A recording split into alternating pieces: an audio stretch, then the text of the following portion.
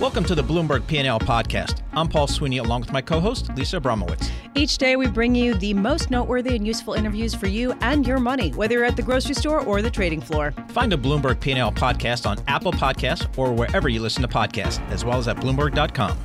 We're looking at oil here today. Brent crude and WTI down just about 1% today. They certainly rallied a little bit off of the geopolitical uncertainty over the last several days, but perhaps not as much as traders initially would have thought. We're going to get the latest from Wells Fitzpatrick. Wells is a managing director, equity research, covering all things exploration and production for SunTrust. Robinson Humphrey, based in Houston, Texas. Wells, thanks so much for joining us. So give us a sense of how your stocks, the E&P stocks, kind of have been reacting over the last several days to what appears to be a little bit more volatile energy space.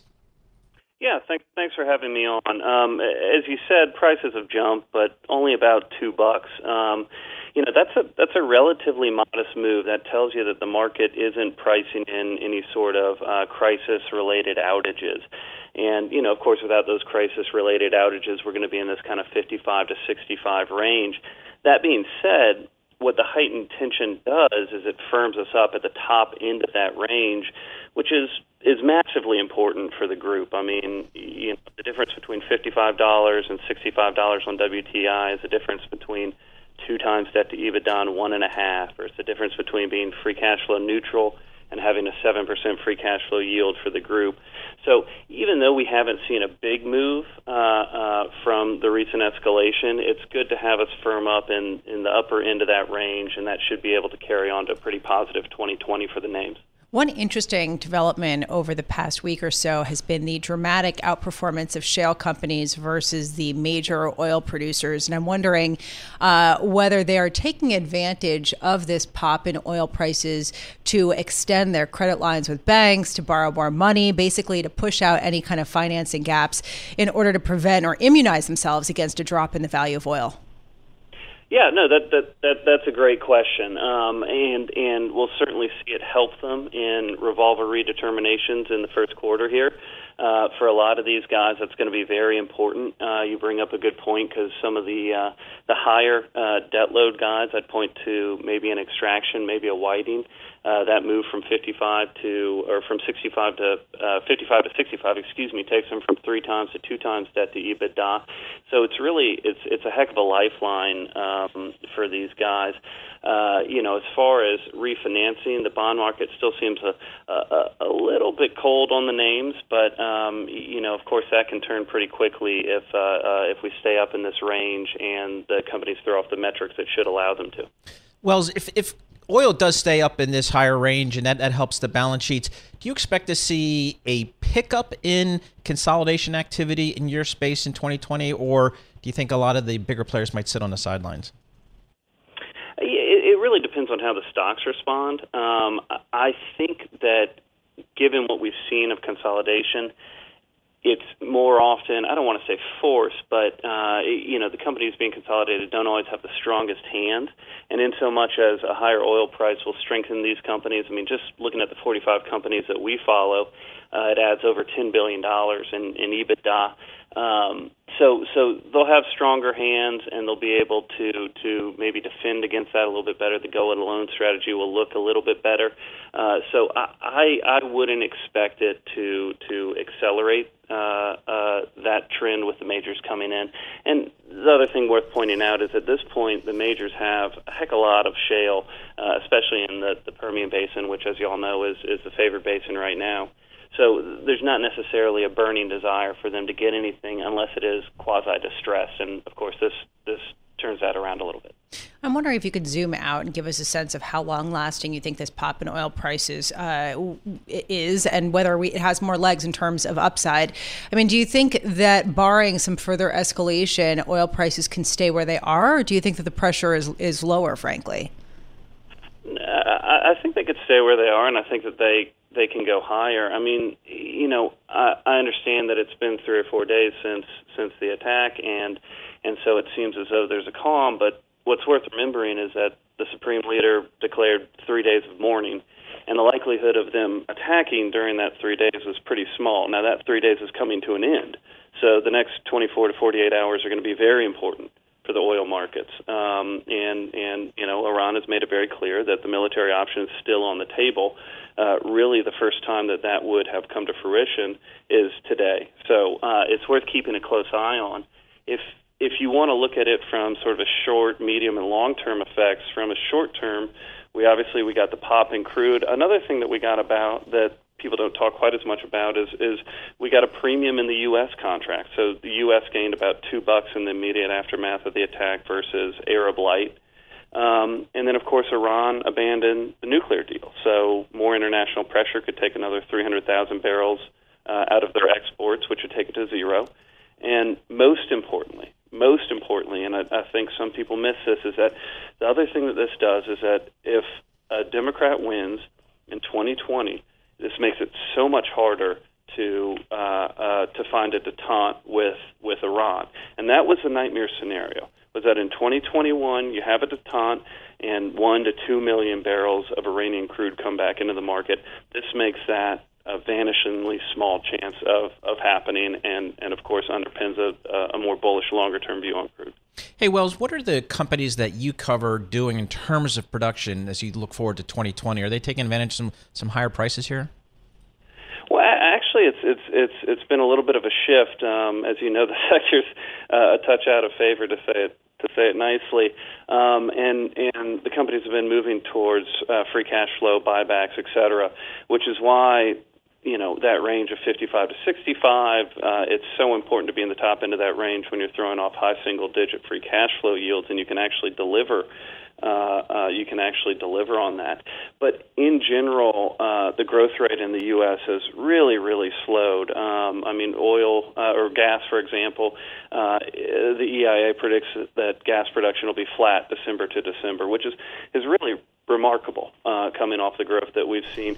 Oil will be up, but it'll be up a lot more modestly. You're talking December to December of something like 400,000 versus, prior years you were north of 1 million.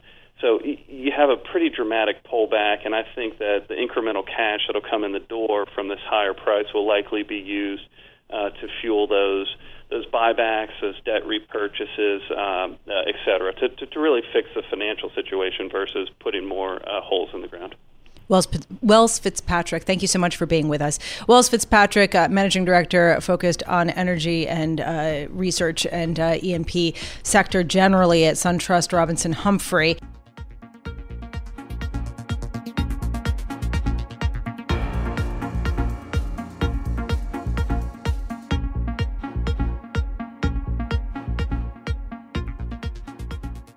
Joining us now is David Wehner of Bloomberg News. David, what was the biggest takeaway that you got from this press conference? Yeah, I think exactly that. He's responding to this sort of lingering question that many people have. What is the U.S. strategy in the Middle East? What is the U.S. strategy in Iran specifically? And I think what he's trying to say is this is tethered to a strategy. This is part of business as usual for us. We have a strategy in Iran, which is a maximum pressure campaign to put, maximum pressure economically on Iran with sanctions to respond to any threats that they have against U.S. troops or U.S. assets, and that's what we did when we took out Soleimani. So I think he's sort of trying to really show that there is this sort of holistic approach. Interesting, David. Is there any sense within Washington, D.C., the extent to which this administration will go, if there is, in fact, a next step, a retaliatory step for the U.S., if, in fact, Iran does retaliate? Yeah, I think we're hearing a lot of different, signals here, and that's definitely sort of the billion-dollar question here. What would the U.S. do if Iran took action? Iran is carefully signaling and making it very clear that they plan to retaliate, but within some sort of confines of what they call international rules, right? So we'll have to see, but I don't think we have a clear signal of what the U.S. would do. David Wehner, stick with us. We want to bring into the conversation Ariel Cohen. He's Senior Fellow at the Atlantic Council and founding principal of International Market Analysis. Ariel, can you give us a sense of whether we are getting a clear picture of what the U.S. has planned and how far it is willing to go in response to any retaliatory measures taken by the Iranian government? Well, I think Mr. Trump is articulating a very strong stance, probably went too far referring to cultural sites, as we witnessed at this press conference and from the statements of many American politicians, experts, etc. People are very uncomfortable with us committing any kind of war crimes, and justifiably so. We shouldn't. But in terms of Mr. Trump being Mr. Trump and messing with Iranians' heads, I think he probably did it not being fully cognizant of what he's getting into. In terms of the actual fight, Iran is no match to the United States conventionally, and of course not unconventionally. They don't have nuclear weapons as far as we know. But in terms of this indirect warfare that they excel in, terrorist attacks, subversion, weaponizing Shia minorities throughout the Middle East, the creation of the so-called Iranian Crescent from the Mediterranean to the holy city of Qom in Iran. They're doing all that. They are now less one quarterback, and that was Mr. Soleimani, General Soleimani. He was not a regular military. He was a paramilitary leader who was engaged deeply for decades in terrorist activities, and in that respect, his elimination was justified. So, Ariel, I wanted to get your thoughts on this. Secretary Pompeo said that Iran's nuclear program is more diminished than it was under the JCPOA deal that President Trump pulled out of. Is that, in fact, the case from your understanding? I'm not sure, and these things are very technical, and you need a lot of classified information to really analyze it. If Mr. Pompeo, who has better access to classified information than I do, says so, it would be a challenge to all of us to prove him wrong. The question is how many centrifuges they have running now, and the fact that the Iranians already made a classic Iranian move. We killed Soleimani.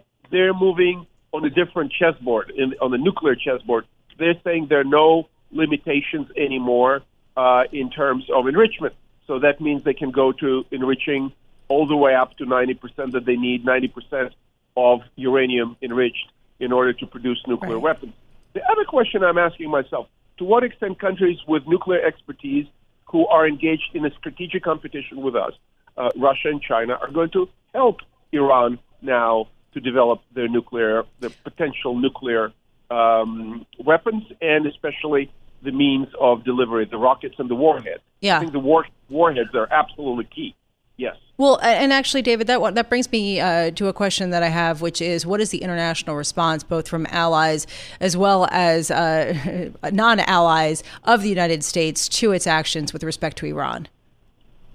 I think, what you're hearing from, everyone, both allies and U.S. rivals is, calls to de-escalate. There's a lot of sort of behind-the-scenes discussion going on. Zarif has already confirmed that he's going to be at Davos, although he didn't get his visa so far to come to New York. He was supposed to be at the United Nations on Thursday for a Security Council meeting. So there's a lot of back-channeling going on, a lot of call for de-escalation. Even the sort of, the regional U.S. allies such as Israel, Saudi Arabia, the UAE, they're not interested in an escalation here. Israel has been relatively quiet. They praised the U.S. action, but they're distancing themselves from the specific strike on Soleimani. So, I think there's going to be a lot of, quite a significant attempt to reduce tensions here. And I would also note that, Iran has generally responded this way when something like this happens, rhetorically speaking. But in terms of action, they're going to be very careful and calibrated. And if you look back to the last time someone really senior in this apparatus was killed, Imad Mughniya, he was Hezbollah, but he was very close to Soleimani. It actually took maybe a decade. It took years until you saw a reaction, and so it's going to take some time for us to see the repercussions of this. Ariel, what do you think Iran will do in terms of retaliation? What are their capabilities? Well, Iran demonstrated a totally chilling capability when it knocked out half of Saudi oil-producing infrastructure, including the Abu Qaik facility, which is absolutely crucial. I war-gamed strike on Abu Qaik and other Saudi facilities about 10 years ago, and the results were much worse, much more catastrophic than what we found today. Why? Because of the massive U.S. oil-producing capacity from shale. So the Iranians are capable of doing a lot of damage to the Saudi oil capacity, and that may tip the global oil market, throwing the prices into a much higher range. On the other hand, people ask me if I think they would blockade the Strait of Hormuz, the bottleneck through which 40% of global oil is moving out of the Persian Gulf to the global markets. And I said no, because this will be Iran shooting itself, not in the foot, but in the head, because that would stop Iranian exports. And also on the table is the U.S. warning, not the 52 cultural sites, but very important, very vital to Iran, Harg Island oil terminal that is responsible for the majority of Iranian oil exports. Yeah. If they make a big move, their Harg Island oil terminal will be in play and potentially devastated by the U.S. air power. Ariel Cohen, thank you so much for being with us. Ariel Cohen, Senior Fellow at the Atlantic Council and founding principal of International Market Analysis. Also, our thanks to David Wehner, a Bloomberg International government reporter, both commenting on that press conference and the U.S. strategy with Iran.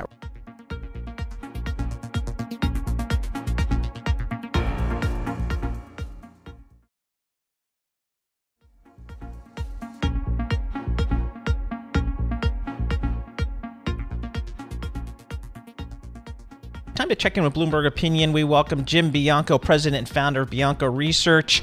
He is based in Chicago.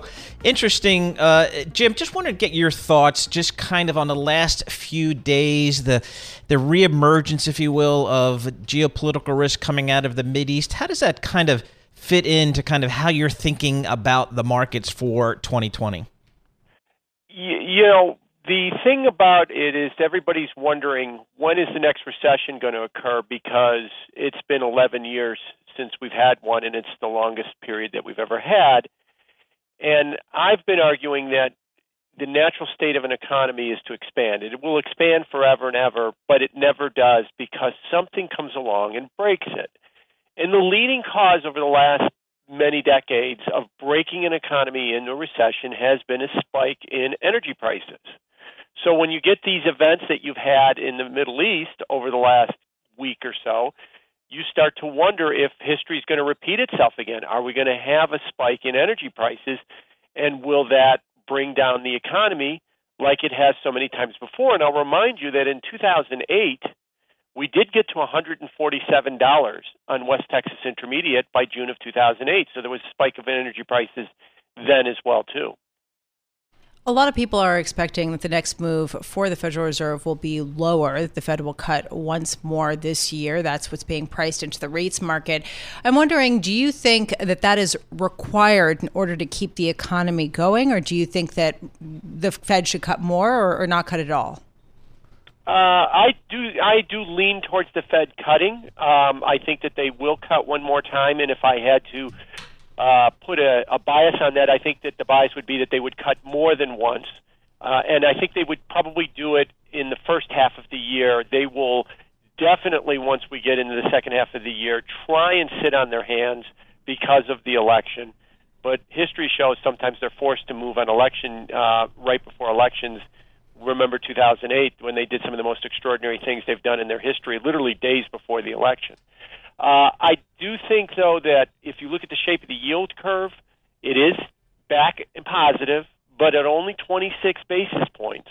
It is well below its long-term average, which would be about 120 basis points. And it is telling us, I've always looked at the yield curve as being something very simple, is that when the yield curve is inverted or very flat, it's a market signal that maybe the funds rate or the policy rate is too high. especially when it's inverted and even when it's very flat. And I would call 26 basis points where we are now flat. So I think that there's going to be downward pressure on interest rates. And the lack of inflation, the thing that the Fed has been scratching their head about, should be embraced by them and say, look, there isn't any. There's room for us to lower interest rates. And I think they'll eventually come to that view. Jim, do we still need to worry about that short end of the curve, the repo market? That was obviously much in the news several months ago. A little bit less so today? Yeah, no, I definitely think we should worry about it. It has been drugged into submission by the Fed. They've just buried it with supply. They've supplied repo to the tunes of hundreds of billions of dollars and bought another hundreds of billions of dollars of bills to keep the market quiet. All right, it's quiet. It's not a problem. It's not an immediate worry today, tomorrow, or next week. But what is most concerning is I don't hear a plan from them on how to fix this. I don't hear a plan for them on how to get out of this other than that they just keep throwing the junkie a dime bag every week and saying, here, we'll get you to next week, we'll get you to next week, that being just more repo supply every week. That's not a long-term fix. It's been 4 months. It's time for them to kind of step up to the plate and say, okay, here's how we're going to fix this problem. I might add, I think I know why. I think they know that the reason is that they've overregulated the short end of the yield curve. It has not been able to come to grips with that regulation. They need to back off that regulation. But they've been getting pressure from no less than Liz Warren, Sheila Bair, former FDIC head, Alan Bleiner, former vice chairman of the Fed, saying don't back off on the regulations. Okay, if you don't do that, there's no way to fix this problem. Right. And that's why I think they're kind of stuck right now. You've got a way with words, Jim Bianco. Throwing the junkie a dime bag. Love speaking with you. Jim Bianco, always a pleasure. President and founder of Bianco Research and a Bloomberg Opinion contributor joining us from Chicago. And actually interesting to see that today the repo operation operated by the New York Federal Reserve was oversubscribed for the first time in a couple of the operations. So showing ongoing demand for this liquidity at a time when there are a lot of questions about the repo operations.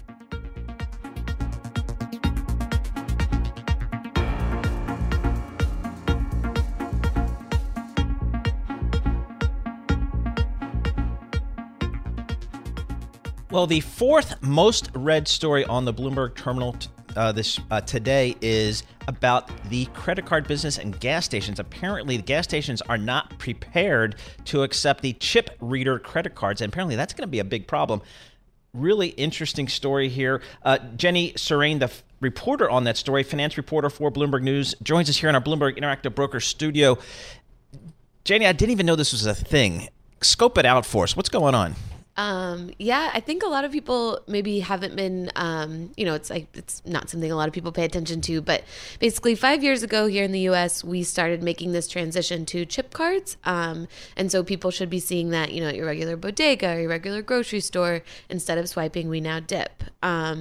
And gas stations have been a little bit behind. They were given a little bit longer of a deadline to make that upgrade because you actually have to rip out the pump from the concrete and, replace it there. And it's a very big expense.